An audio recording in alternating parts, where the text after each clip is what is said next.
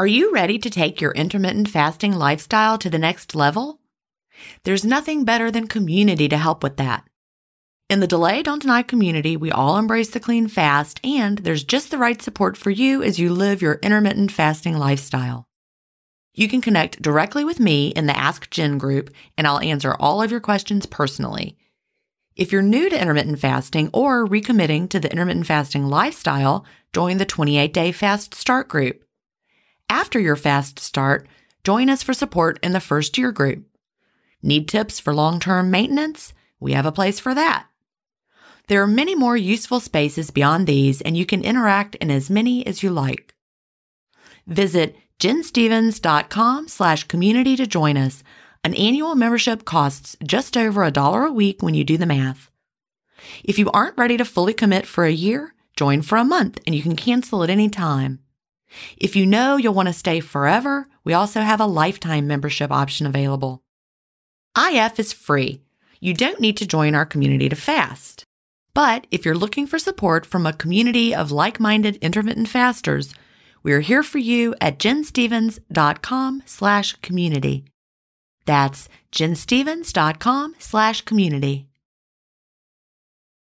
If you've been listening to my podcast for a while, you know what a fan I am of Dr. Tim Spector and the work he's doing with Zoe. I was first introduced to his work in 2015, and I've been following his research ever since. What I love most about the Zoe Science and Nutrition podcast is that they have weekly interviews with world-leading experts who explain how their latest research can benefit your health. Recently, I was thrilled to finally meet him face-to-face as we recorded an episode for the Zoe Science and Nutrition podcast, and this episode aired on April 11th. We had a chance to talk about the world's biggest intermittent fasting study, and I had the opportunity to explain the clean fast to Jonathan, which may explain why he didn't enjoy his prior experiences with fasting. Search for Zoe Science and Nutrition on your podcast player or on YouTube to hear the latest episode, and don't forget to look for the April 11th episode to hear me, Tim, and Jonathan talk about the world's biggest intermittent fasting study. Welcome to Intermittent Fasting Stories. I'm your host, Jen Stevens, author of Delay Don't Deny, Living an Intermittent Fasting Lifestyle. I lost over 80 pounds thanks to intermittent fasting after learning how to delay my eating rather than deny myself the delicious foods I want to eat. Now, who's ready to hear an inspirational intermittent fasting story? That's why we're here, so let's get excited to talk to today's guest.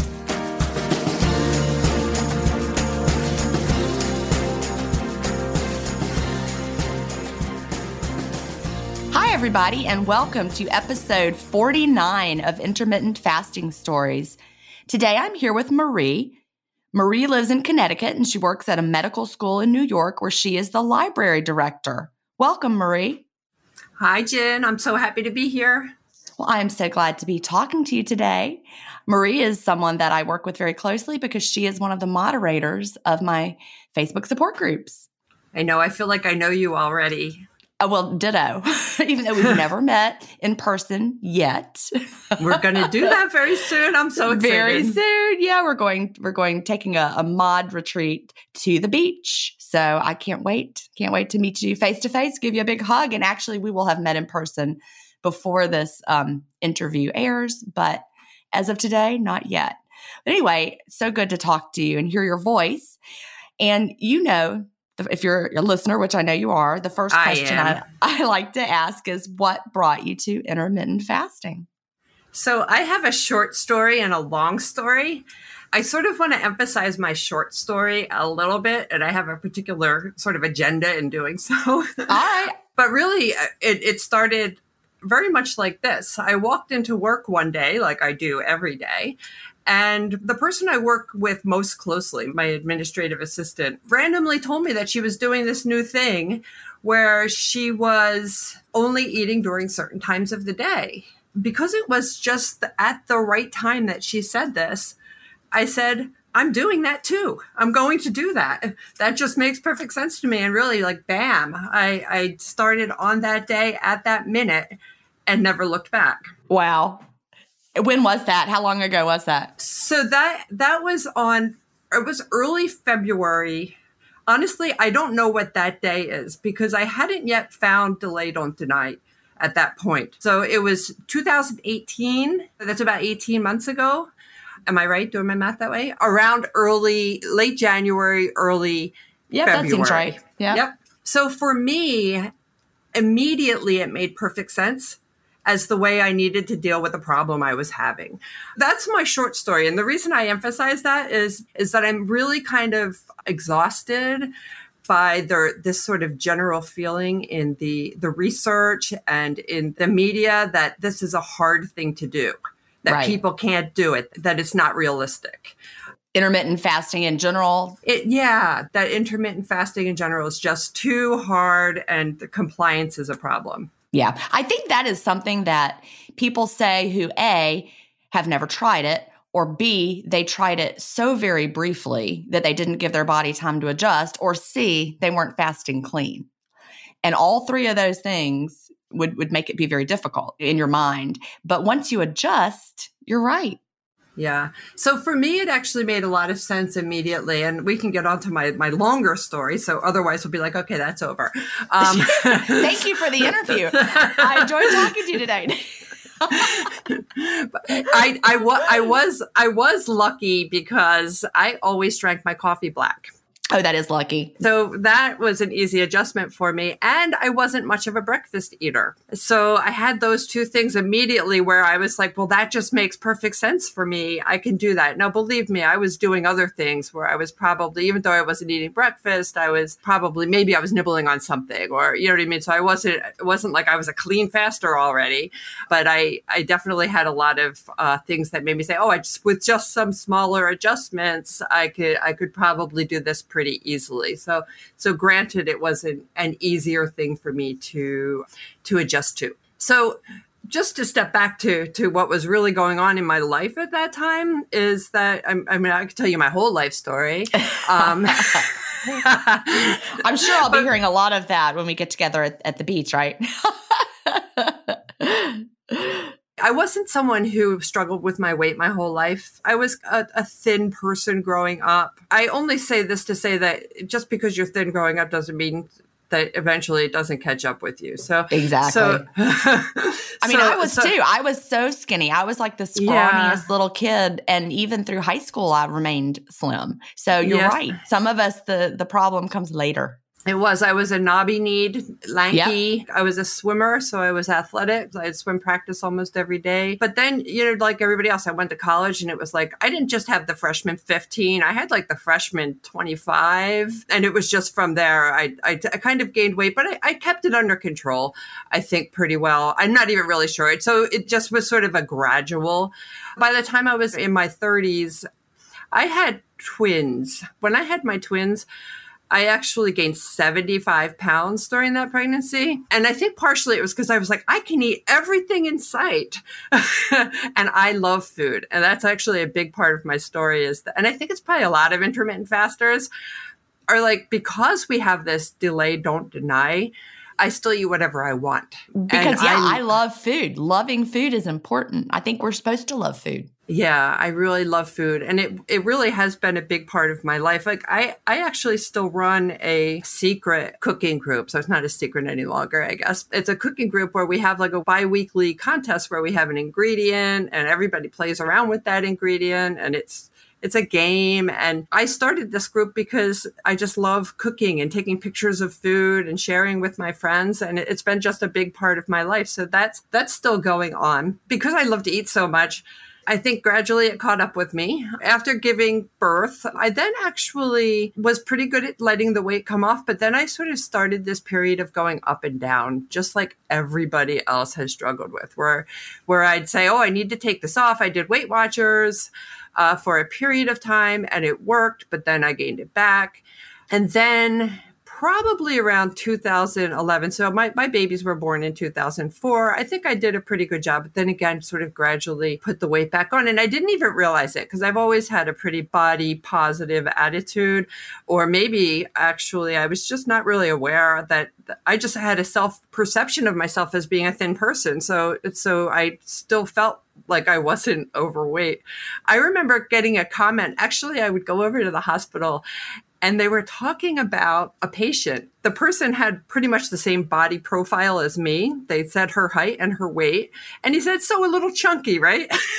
And you're like, what? I said it out loud. I'm like, no, that's me. And he sort of looked at me sort of like, yeah, exactly. I'm like, oh no. I wasn't actually perceiving myself as possibly being perceived as chunky at that time. Even thinking now about that number, I still am like, that on my body, that's actually not. I don't think I'm fine with myself. So, that was more about him than me. But yeah, I get it though. I mean, but anyway, I also fought with that perception of myself. I think, you know how people look at themselves and think they're really overweight when they're not. I didn't realize how overweight I really was either. Yeah, right. I mean, I felt fine. So at least I had a positive self-image. It wasn't like I was beating on myself about my weight. But then I went through a period. I got a divorce in 2012.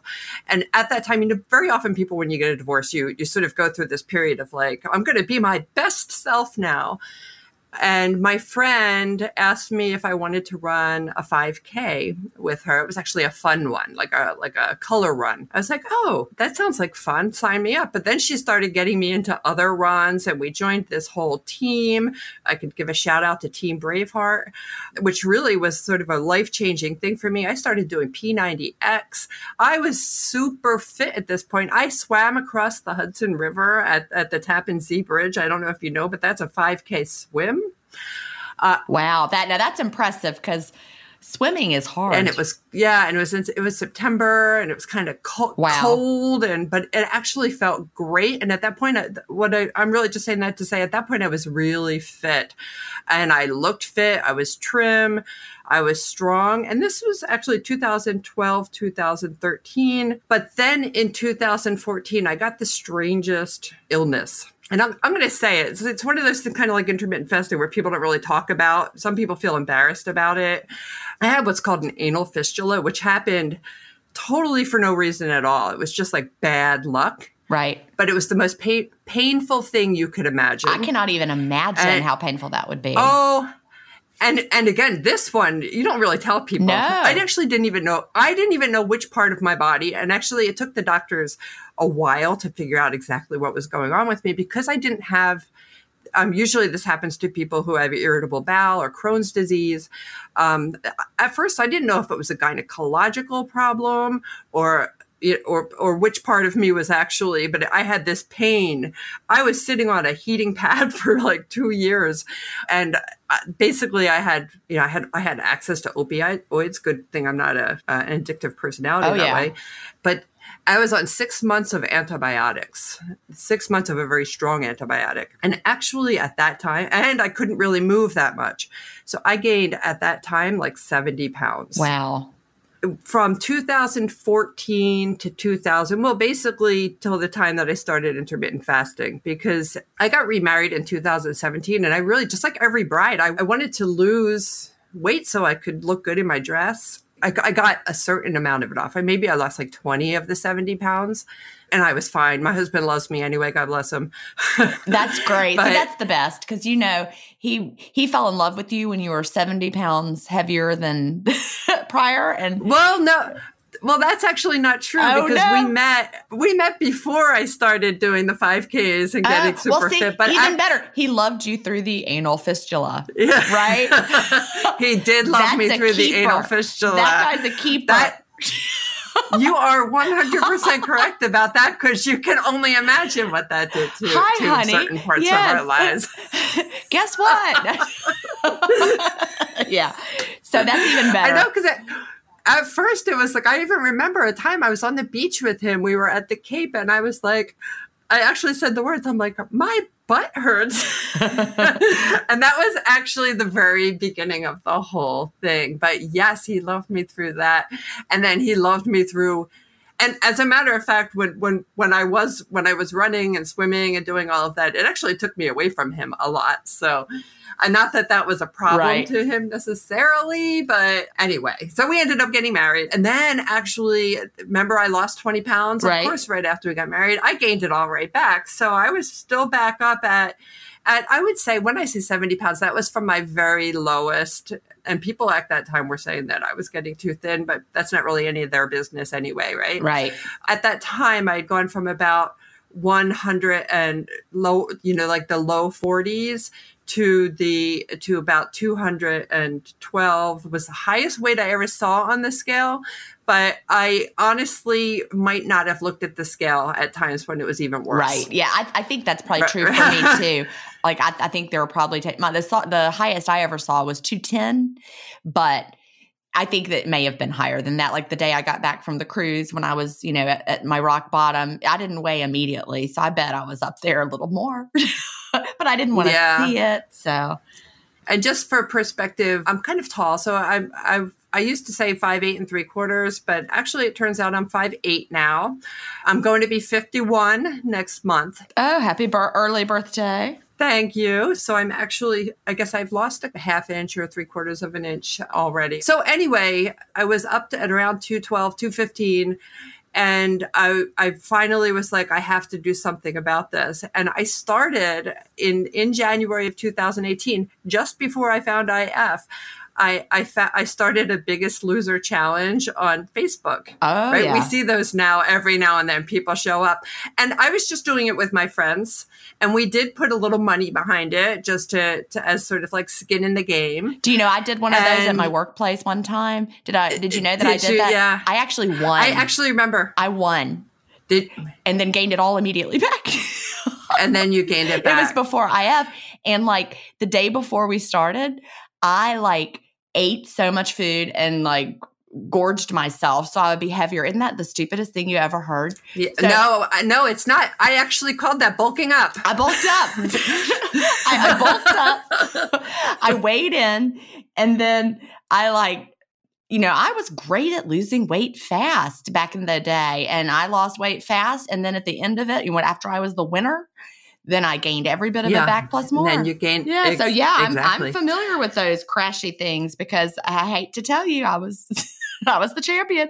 So how'd that Biggest Loser go for you? Well, this is funny what happened, actually. Everything that you're saying is entirely sort of what happened. Although, so I started this and I'm like, okay, so my strategy is just like everybody's strategy always is, right? We're going to eat less and exercise more.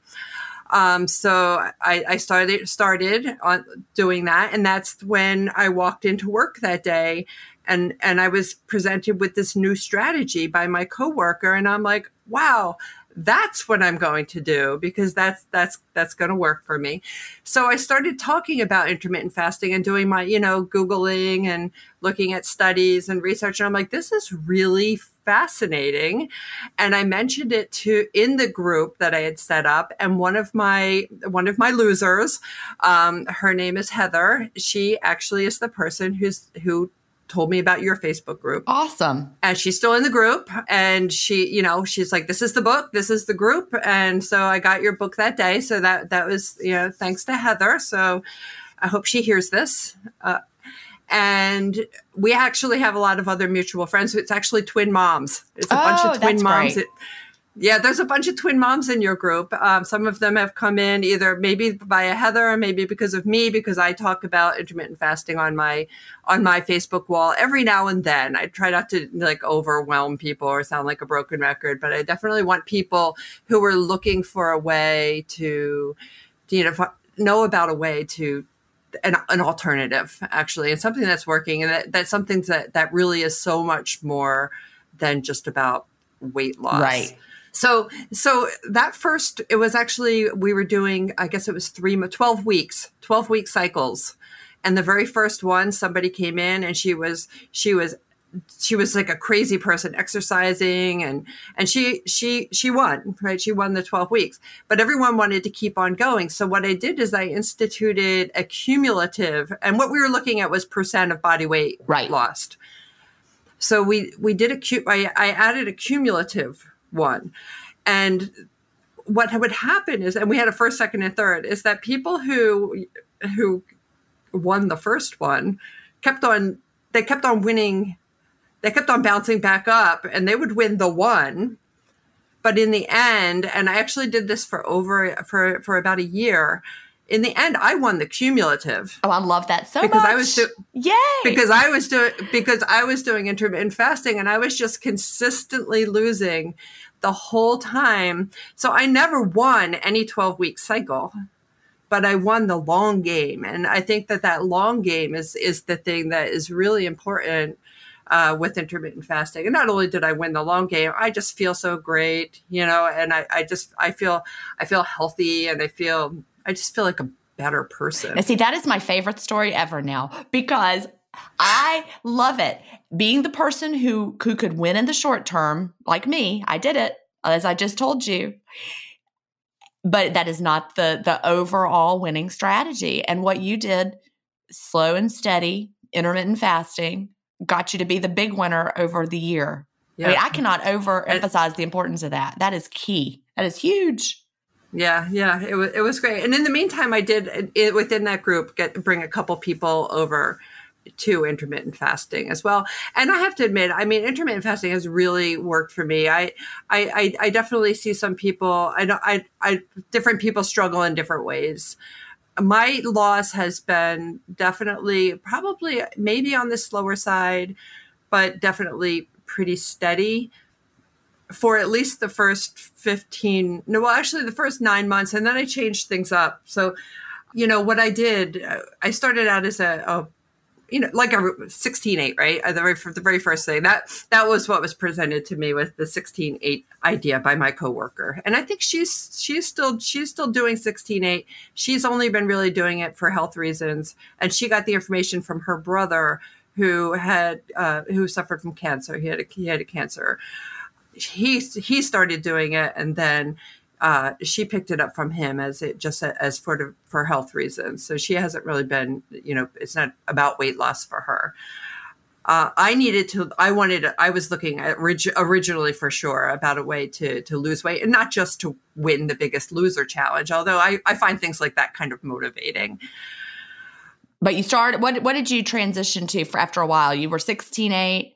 Thank you for bringing me back on track. I was 16-8, and I very quickly went from 16-8 to 18-6, and then I was 24. I actually stuck it around. I was pretty hardcore 22-2 for much of the first 9 months of my intermittent fasting. So I was doing OMAD. I say OMAD. Most people do. I'm like the weird. Even when I write OMAD in my head, I say 1 meal a day. Yeah, I know that's just so funny because everybody else has OMAD. I think so. I think everyone does. Yeah. But I wasn't saying that I had it set on my tracker because I use it. I was using Vora for the year. I'm now looking at a bunch of other products, but I had it set at 20, my goal bar at 20 hours. So as long as I hit the 20, I was good. If I didn't, I was fine.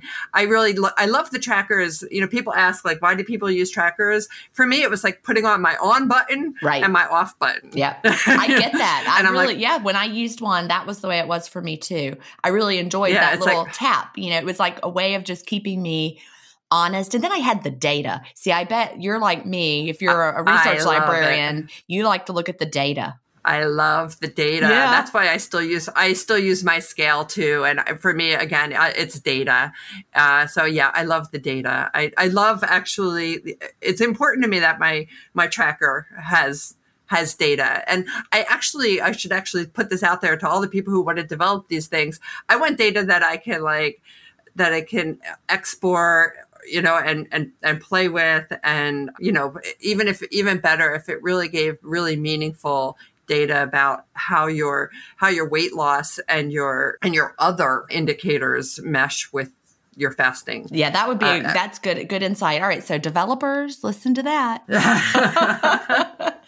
Maybe we could get Russ, who he's the developer of Happy Scale, and Russ Shanahan. He's on an episode prior to yours, so it's not been released yet. But by the time yours comes out, his will have. Forward to it. Maybe he could come up with an intermittent fasting combo kind of a thing. And I'm all in favor of that because Happy Scale is that's definitely my favorite. Yep, it's a good one. Yeah. We all face stress in our daily lives. What if the answer to a better stress response is in one key nutrient? I'm talking about magnesium, and specifically Magnesium Breakthrough by Bioptimizers. This one-of-a-kind product is designed to reverse low levels of magnesium, which could have a positive effect on our stress response. But don't take my word for it. Here's a quote from a 2020 issue of the scientific journal Nutrients. Results suggest that stress could increase magnesium loss, causing a deficiency. And, in turn, magnesium deficiency could enhance the body's susceptibility to stress, resulting in a magnesium and stress vicious circle. I only recommend Magnesium Breakthrough by Bioptimizers. It's the only organic full-spectrum magnesium supplement that includes 7 unique forms of magnesium for stress resilience and better sleep. Simply go to bioptimizers.com/ifstories, promo code IFStories10 to get your Magnesium Breakthrough and find out this month's gift with purchase. That's bioptimizers.com/IFstories, promo code IFStories10. Green Chef is the #1 meal kit for clean eating, delivering pre-portioned and prepped quality whole foods with limited processed ingredients. Green Chef sends organic, fresh produce, responsibly sourced proteins, and chef-designed recipes in every box for satisfying, nourishing, and convenient meals that fit in beautifully to my cleanish lifestyle, and the food is totally window-worthy. Tonight, we're having barbecue sweet potato tacos with cabbage and carrot slaw, black beans, corn, and cheesy tortillas, and they come with Green Chef's chimichurri sauce. So good. Go to greenchef.com/IFstories50 and use the promo code IFstories50 to get 50% off plus 20% off your next 2 months. That's greenchef.com/IFstories50. And don't forget to use the promo code IFstories50 to get 50% off plus 20% off your next 2 months. So I did OMAD all the way through until December of last year. And at one point I actually gave for people in the group a journey. I created a video. I recorded my journey through my happy scale so that they could see the way my weight it would go. I would have a lot of peaks and valleys. Right. I didn't see that. I said it was like moguls. The way it sort of was like, it would bounce up a little, bounce down a little. I was mostly still losing, but actually around the holidays or like November, December of last year, I was really feeling like I had actually plateaued, and I wasn't using the term lightly. I just wasn't really losing any longer. And it might have been because like I said originally, I love food. I might be eating the wrong foods. I'm looking at the holidays square in the face. Thanksgiving just happened. And I'm like, I might need to change things up a little bit. And so I started doing alternate day fasting at that point. And how does your alternate day fasting protocol look, or how did it look at that point? I've always been sort of a hybrid alternate day faster. So I've been sort of mixing OMADs, always with a refeed day after a longer fast, but throwing in some OMAD as well. So mostly I do a Monday, Wednesday, Friday fast. I do refeed days on Tuesday, Thursday, Saturday, and then Sundays an OMAD day. Yeah, I think having a hybrid approach is really a good one. When I did 4-3, it was kind of like that too. I had 3 days. My days were my fast days were Sunday, Tuesday, Thursday. Yours are Monday, Wednesday, Friday. So they were different. But Sunday, Tuesday, Thursday were my fast days. And then Saturday would probably be because I was full from the up day Friday. So then Saturday would probably be a shorter window day. I think that's a really good approach. That's pretty much exactly what I do. I've been flexible the whole time. And one of the things that I've really loved about bringing alternate day fasting in is that I was surprised to realize this, but it has actually brought a lot more flexibility to my fasting. So I can decide at any time that this day is an OMAD day, and this day I have an event coming up and I want to be able to eat differently on that day. So I'll just fast. I'll make this my fasting day. So I can actually move things around just to fit my schedule. So I really have, it felt like I've made intermittent fasting sort of fit into my life without worrying about, well, I've got this holiday or I've got the, that basically I just rework my schedule for that week. That's perfect. That really is the beauty of having, I like to think of it as like our intermittent fasting toolbox. And we've got all these tools in there. Of course, you can mix and match them, however suits your lifestyle and your changing schedule from week to week. So you don't have to think about it as, oh, I messed up. I didn't do, no, it's not messed up. It's you're tweaking. You're using a different tool that fits your schedule. Yeah. Yeah. And, I think that idea of never telling yourself, oh, I messed up, I think that's just so defeatist. And I think that's when people actually then say, okay, well, now I've messed up. It reminds me of, I had a period when I was a younger person when I smoked cigarettes. Luckily for me, I quit when I was still pretty young also. But I remember at the time people talking about the idea of like junkie thinking was what came up. That was actually the term people were using. This idea that once you fall off the wagon with smoking, for instance, that you're like, oh, well, now I've thrown it all out the window, and they just go out and buy a pack and smoke it all. And you see that cycle with smokers that are trying to quit all the time, that once they make one mistake, they think they've just messed everything up. And I think the same thing happens when people are trying to lose weight. And that's why we end up, either gaining all the weight back. If you're doing a low calorie approach, you're like, oh, well, I had this happened. I've now ruined it's all it. out the window. I might as well just eat everything for the rest of my life. Yeah. Yeah. But we do that. I've been there and felt that way. Well, I've already eaten 5 cookies. I might as well eat the whole bag. Exactly. And but I've found intermittent fasting is very forgiving. It is. So, for instance, this summer, I've done a lot of traveling this summer, and so I went to Europe, and then I actually had a work conference in Denver, and just now I got off a week at Cape Cod. So it's sort of like, none of these situations did I really want to deny myself. For instance, when I was in Rome, I'm like, I'm in Rome. I'm eating everything in sight. As a matter, we stayed at a really nice hotel. We cashed in all of our travel rewards, and the hotel had the most wonderful breakfast buffet that I've ever experienced, and it was Roman, so it was actually a little bit different. So I'm like, I'm eating all this food. Like, if I would have done the same thing. If it wasn't window worthy, right, I'm not doing it. But this was so beautiful. I'm like, forget it. I'll take care of this when I get home. I've got the toolbox, right? I now have the tool. So I actually, when I was in Rome, now I have to say we walked so much, and I'm sure that's part of the story too. So I could say to everyone, don't try this at home necessarily, but I was able to walk in Rome. Like one day we walked like 15 miles one day. It was kind of crazy. But we just wanted to see everything because our time there was limited. Maybe I didn't always but I was eating all day. This is the thing. It's something I just never do. And I came home, and the scale was up, but it wasn't like, it wasn't, it was just like, okay, back to business. And I just resumed life, which is much easier when you're home, when I'm back in my normal schedule. And I was able to lose those like 6 pounds, I think it was, in a week. Right. Because that vacation weight is not all fat. We retain a lot of water from all the food that our body is processing. And so, I actually find I feel puffy. My fingers are puffy. My ankles are puffy after traveling. Yeah. I think some of that is as well, especially I think with the cruise boats. If you do a lot of cruising, those puff you up, right?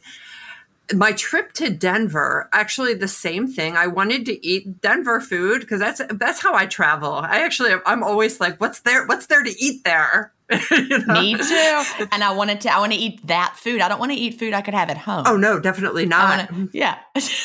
Definitely not. So I'm like, I need to have some of that green chili sauce, like Southwestern food, and I need to have some elk. Like whatever you eat there, I need to have it. But also there's an interesting thing that happens. This was a professional meeting. I don't know how many of those you go to. There's like breakfast, and then there's snack, and then there's lunch, then there's snack, and then there's and honestly, mostly that food is not window worthy. I have been to my share of teacher conferences over the years. And the last one I went to, of course, now I'm retired, but the last one I went to, I went with another teacher who also was an intermittent faster. So it was the state gifted conference. And she and I just watched in amazement at all the, breakfast was provided, then a mid-morning coffee break, but also they brought out snack platters, and then lunch, and then an afternoon snack break with coffee, and because everybody was falling asleep by then. But she and I just watched, and we didn't eat anything. We just had our black coffee and our water.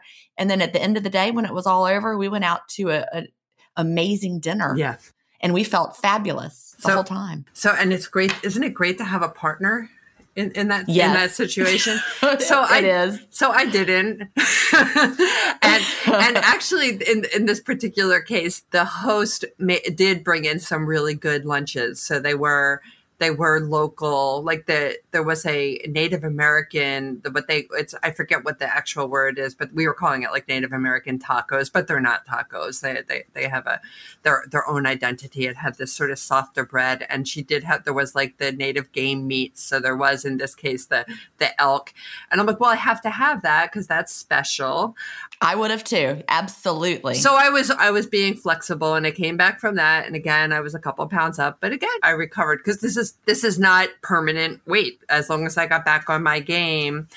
And then Cape Cod, same thing. There's like fried everything. But throughout most of these, definitely at Cape Cod, I was doing just like 16-8, so I was just sort of scaling back and just sort of changing. I wanted to enjoy the time with my family. I definitely can enjoy the time with my family without eating, but sometimes it's, I did have one breakfast. Another breakfast, I sat with my husband and I drank my coffee and my mineral water. And we've done that so many times that's fine as well. This podcast is supported by FedEx. FedEx offers fast delivery, more visibility, simple returns, and weekend home delivery to 98% of the U.S. population on Saturday and 50% on Sunday. With FedEx, you get picture proof of delivery, ensuring you always know where your package is. Returns are simple with packageless and paperless returns. Plus, FedEx Ground is also faster to more locations than UPS Ground. See the FedEx service guide for delivery information. So, what are you waiting for? See what FedEx can do for your business. Absolutely, positively FedEx. It's 3 o'clock somewhere. Time for a My Mochi ice cream snack. My Mochi ice cream is cool, creamy scoops of premium ice cream wrapped in sweet, pillowy dough. And get this, all of My Mochi's fabulous flavors, like strawberry, mango, double chocolate, and cookies and cream, are only around 80 calories per piece. Talk about a guilt-free, indulgent experience. Each box of My Mochi ice cream has 6 perfectly portioned, gluten-free mochis that are great for grab and go. So feel good while curbing your afternoon cravings, or the midnight munchies. Yeah, you know who you are, with the joyfully chill sensation of My Mochi ice cream. Find My Mochi ice cream at Target or visit mymochi.com to locate a grocery store near you. So now I got back on the scale. I wasn't even going to. I was like, I'll wait until September, because I know this is all going to go. So over the summer, where I've had all of this going on, but have kept doing intermittent fasting at the same time, I'm still down in weight. That's awesome. And how much have you lost overall? You never did say. So overall, I've lost 50 pounds. I currently am lingering around 160 pounds. All right. And so you're 5'8". So I'm 5'8". So I'm in the 23.7 BMI. I mean, not that we know that that's not the perfect indicator, but I'm well within normal. Yes. I'm at a weight that I actually am dabbling in the idea of this is maintenance. I feel like I'm in maintenance with the willingness to lose a few more pounds, but I'm more interested right now by far in my health. So I'm 51. So you'll just see over time what your body does, right? I'm going to see over time what my body does. I'm going to stay active. I sort of intermittently exercise as well as fast, right? So I'm a walker. I walk all the time. I walk my dog several times a day. I walk with my husband. I walk at lunch, although if that person's listening that I normally walk with, we've been kind of deviant this summer. But Are you in New York City? No. Do you work in okay. I'm north of New York City in Westchester County. Okay. I used to live in the city. My ex-husband and I moved up to Westchester County to raise a family years ago. Yeah, because I just wondered, I know things, if you were in New York City, I know that the summer things just kind of shut down. right? Well, nothing really shuts down. Things are just quiet. But I mean, like people, It's it quiet. quiets down. Yeah, it gets quiet. It's actually kind of nice because it gets so quiet. It's like everyone goes out to the Hamptons and on the weekend, and you can like walk down Second Avenue. Yeah. So it's kind of interesting. But no. I live up in. It's funny because I used to live in the city, and I would walk to work. And I would walk to shop, and I would walk everywhere. So I think definitely that's why New Yorkers tend to actually, it's almost a strange paradox. I used to live within rollerblading distance to Central Park. So Did you rollerblade there? I did. I love it. I used to rollerblade the 6 mile loop around Central Park a couple times a week. I thought it was funny that once I moved to the great outdoors of the greenery of Westchester County, well, then I was closed into like a cul-de-sac. Right. And that you're not going to rollerblade down the cul-de-sac. Yeah, I know. I would feel so silly. I had that thought all the time. So my rollerblades, I actually still have them, but they haven't been tuned up for a long time. But they're sort of like, they're like a hopeful sign or something, just something I haven't let go of. But I haven't rollerbladed in, I guess it's been a full 15 years. Probably since before I got pregnant, but those were good days. So I'm up here, and I moved to Connecticut, but I live in Connecticut, but I'm right on the border. My backyard actually literally hits Westchester County as well. So I said, so I've just sort of done, I'm actually from Philadelphia, and I've done a sort of a slow migration, sort of north.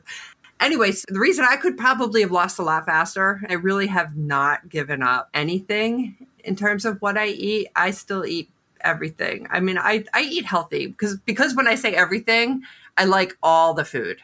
So I've always liked, I've said it, I remember even having this conversation when I was in college, that I like every single fruit, every single vegetable. As long as something is prepared nicely, I love it. Just give it to me. I don't like, there's definitely foods that I don't want, and I definitely do not love, like, over processed frozen entrees or whatever they might feed you on an airplane. During that travel, by the way, with my husband also, he's a very picky eater. We could talk about him if we want, but he's the pickiest eater I've ever met. He never will eat airplane food. So when we travel, we're just like, no, it's definitely not window worthy. It's not, and people look at you like, "Are you crazy? Like you're not eating, and you're not taking the peanuts, and you're not taking anything." And I'm just sort of like, "No, thank you." And I've got my own like San Pellegrino bottle with me because they're not serving that. I've become very, very, very picky, but I haven't given up anything that I truly love. So I eat pizza, I eat cheesesteaks because I'm from Philly. I have one every time I go down there. See, and I think that's the beauty of it. You choose high quality foods. You're eating high quality foods that are good for you, but you're not denying yourself of anything you really want, but you're not eating junky food just because it's there. Right. Never. Exactly. So everything sort of gets a pause. So yeah. And I love when I make myself like a beautiful salad that's full of all kinds of good things and maybe some grilled meat on top of it and some fruits in it and whatever looks good that day, because it definitely, I think for us fasters, we get creative about how to get a wide variety of food onto one plate. Now, do you make your own salad dressing? I'm so interested in salad dressing. I often do. I make, just like a regular sort of vinaigrette, but that's pretty much, I haven't gotten sort of creative. Like for instance, the salad I was going to have yesterday, I think I told you about it, right? How I left my salad at home on my, you did. You forgot your salad on my up day. I was so devastated by that because it was like, I was supposed to break my fast at like 1 p.m. And I was like, my day was planned out and I had made my salad and I took a picture of it.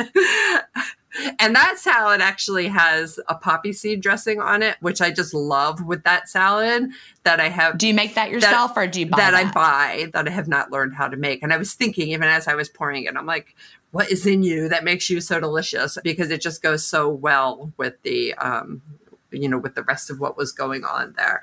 The reason I ask is because salad dressing has been my struggle because I would like to find a good prepared salad dressing, but I never like any of them. Like I buy them. I'm like, this one looks good. It's going to be delicious. And then it just tastes yucky. Like I used to like all the processed, Kraft, whatever. But now I don't know.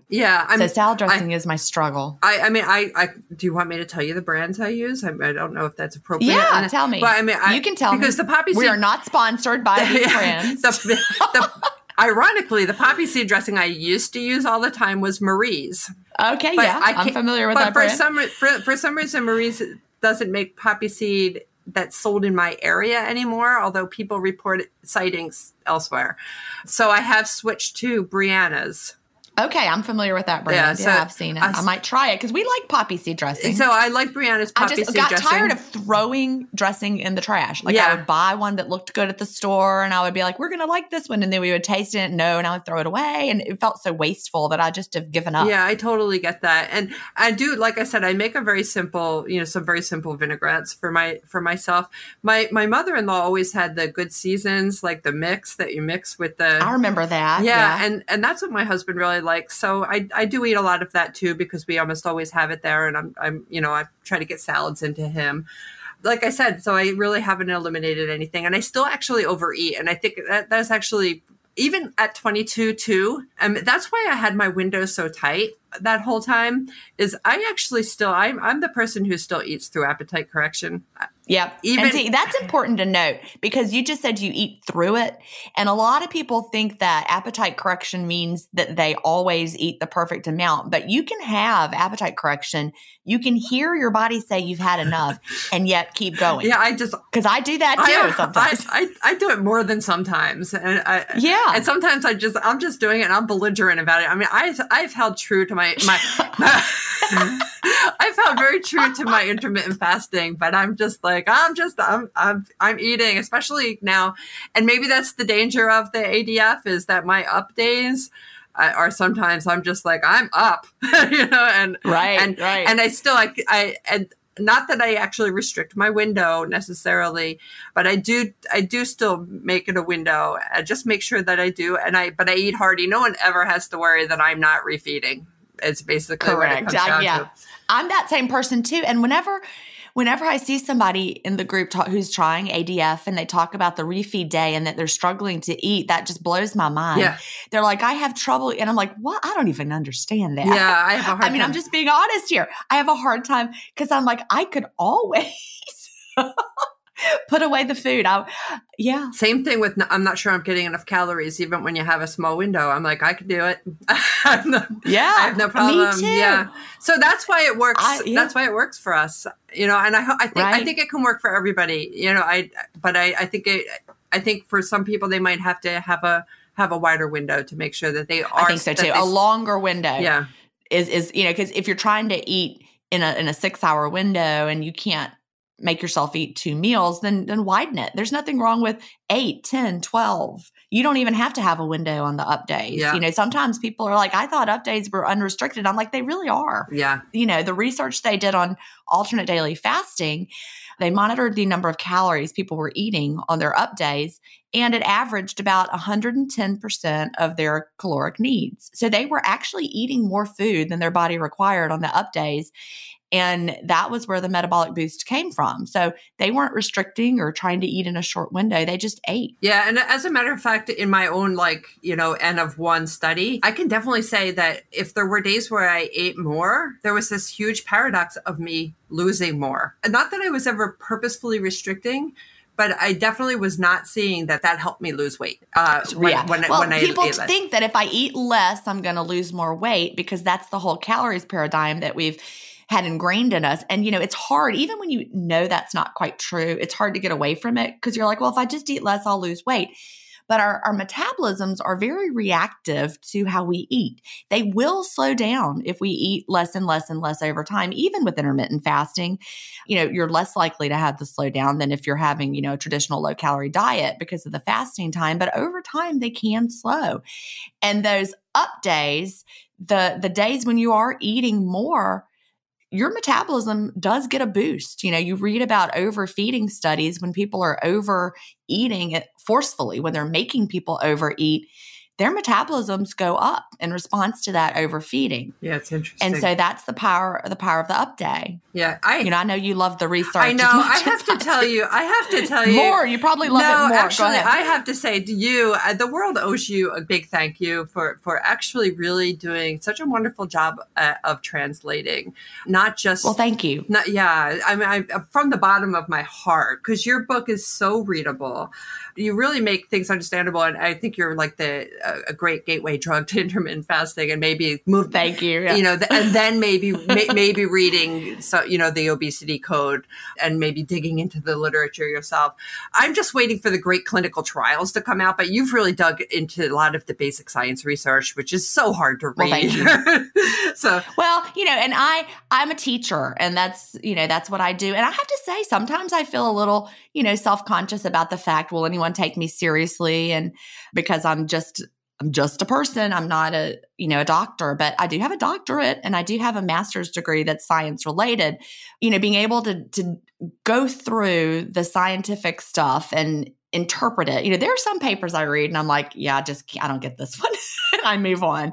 But for the most part, I can figure out what they're talking about, and you just don't want to make any errors, as a layperson. Yeah. So that's always my goal, is to deliver it correctly. Yeah, I think in a way, what your role reminds me of is some of like a scientific journalist like Gina Kolata, who used to write for the New York Times, who takes that research and makes it into something that's digestible. Or Michael Pollan, right? Michael Pollan. Or so many of, authors who are not the researchers themselves, but actually the researchers aren't necessarily very good writers.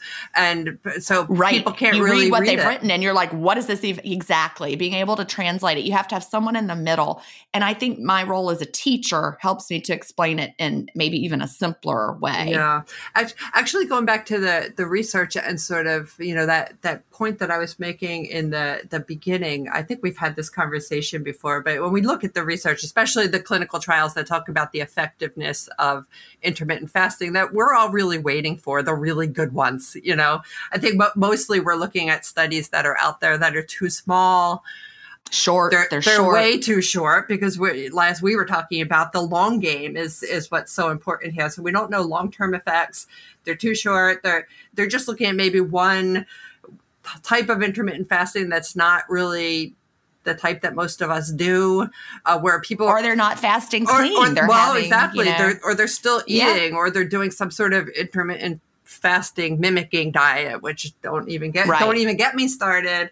But and then the thing that's hardest of all in studying intermittent fasting is that if you randomize people into fasting groups and non-fasting groups, that these people aren't choosing to fast. And right. So in the real world, you've got these groups that have, where is it? 130, 140, how many people are in the Delay Don't Deny group? The Facebook groups? Well, that group is just like 130 something right now. 130,000. Yeah. So it's so many. Overall, do you know we're almost at 250,000 combined membership overall? So these are all people 250,000 who are self-selecting to intermittent fast. And so we're hoping they're all fasting clean. They all promise they will when they join anyway. And we don't know. We don't know the result. We don't know the results of how many people, but we see every day so many success stories of people who are doing so amazingly and have so many of these non-scale victories that it's astounding to think of how this really could change the world. I mean, really, when we come down to it, I think it can change the health of the world. And that's what we see because, I tried a lot of diets over the years, my story, and not one time did my husband say, I want to do that too. And now he's doing intermittent fasting. He never needed to lose weight, doing it just for the health benefits. But we hear that from people every single day. One person doesn't just do intermittent fasting, but then everyone they know suddenly starts doing it, after they've had success, then their mom is doing it and their brother is doing it and their coworkers are doing it. And it's spreading out like such a ripple effect that we really are changing the world. That exponential growth of intermittent fasting is happening. And we're seeing it in the speed that our Facebook groups are growing. And it's not slowing down. It's like a tidal wave. And that is what is so thrilling. Yeah, it's thrilling to be a part of that. It really is. I've definitely had an influence on, I don't know how many people exactly and how many have been successful, but I would say at least like 50. Wow. Yeah. So what a thrill. Yeah. So definitely there's people at all places along the people who are being successful who come up and thank me or write me. And then there's people who are like, I'm thinking about it. Just recently, my best friend, who's been all along sort of, a little resistant, was asking me questions about it. And it's just, I really think that, I hope that people can come along and figure out what works for them. Because like I said, I think it's more at this point, as you know, you say it all the time, that it's a health plan with the side effect of weight loss. Side effect of weight loss. Now, can I ask you a real quick question? We're about to have to wrap it up. I wrote it down and then I never have asked you because we kept talking about other things. But on your down days, do you do full fast? I do. Or do you have okay, yeah. That's all I wanted to know. People like to know those details. Yeah. So yeah, that's the way I did a down day as well. But I just wanted to get that out there since I wrote it down. I wasn't sure. One time I had a filet mignon in my refrigerator I needed to eat, so I did it, and it did. Darn, that filet mignon had to be eaten, and it was fine. But I think in general, I would see it as a tease. Me too. That's my body. It's like I said, once my floodgates are open, I just eat. So all right, now I have got to wrap this up with you, but I would like for you to finish with the advice that we like to give. What would you tell someone just starting off with intermittent fasting in 1 minute? What would you tell them? Well, okay. I guess I would say for people to stop thinking that they can't do it and really just change their mindset to say that they totally can. We haven't talked about this, but the intermittent fasting as a term, I like to tell people to start thinking of it really as time restricted eating, which I see that in the literature a lot, but the fasting and even telling people that you're fasting, people have a response to that. But if you just change the terminology and reframe it as time restricted eating, it just changes everything. And even though it's not the way that we were raised, and people will tell you that breakfast is the most important, you're going to have a little bit of willpower and a little bit of thick skin about that. But really to sort of immerse yourself and learn more and read more, because I truly think that intermittent fasting is revolutionary and really can take care of so many things. And I'm really using it to sort of make my life better and my health better. And just one more thing, if you could get all of your baseline data, because I love the data, we talked about that, but get your photos, photos are data, measurements are data. And if you can go to the doctor and even get your lab results, because it's just fascinating to see what happens to your body with intermittent fasting. Awesome. Well, thank you so much, Marie. And I have really enjoyed talking to you today, and I will see you very soon in person. Thank you, Jen. Bye. Do you have an intermittent fasting story to tell? Email me at jen@intermittentfastingstories.com and I'll add you to the lineup. That's GIN@intermittentfastingstories.com. The world wants to hear your story. That's it for today. Remember, I may have a doctorate, but I'm not a medical doctor. So don't use anything you hear on this podcast as a substitute for medical advice. Please always check with your doctor or healthcare provider if you have medical questions. I'll talk to you next week, Fasting Family, where we will hear another inspiring story. Have a great week and fast on.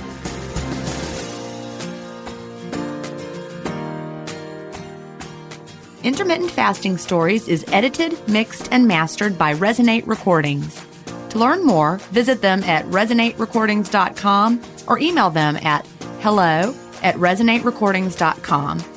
Intermittent Fasting Stories listeners will receive a free offer if you mention that you heard it on the podcast.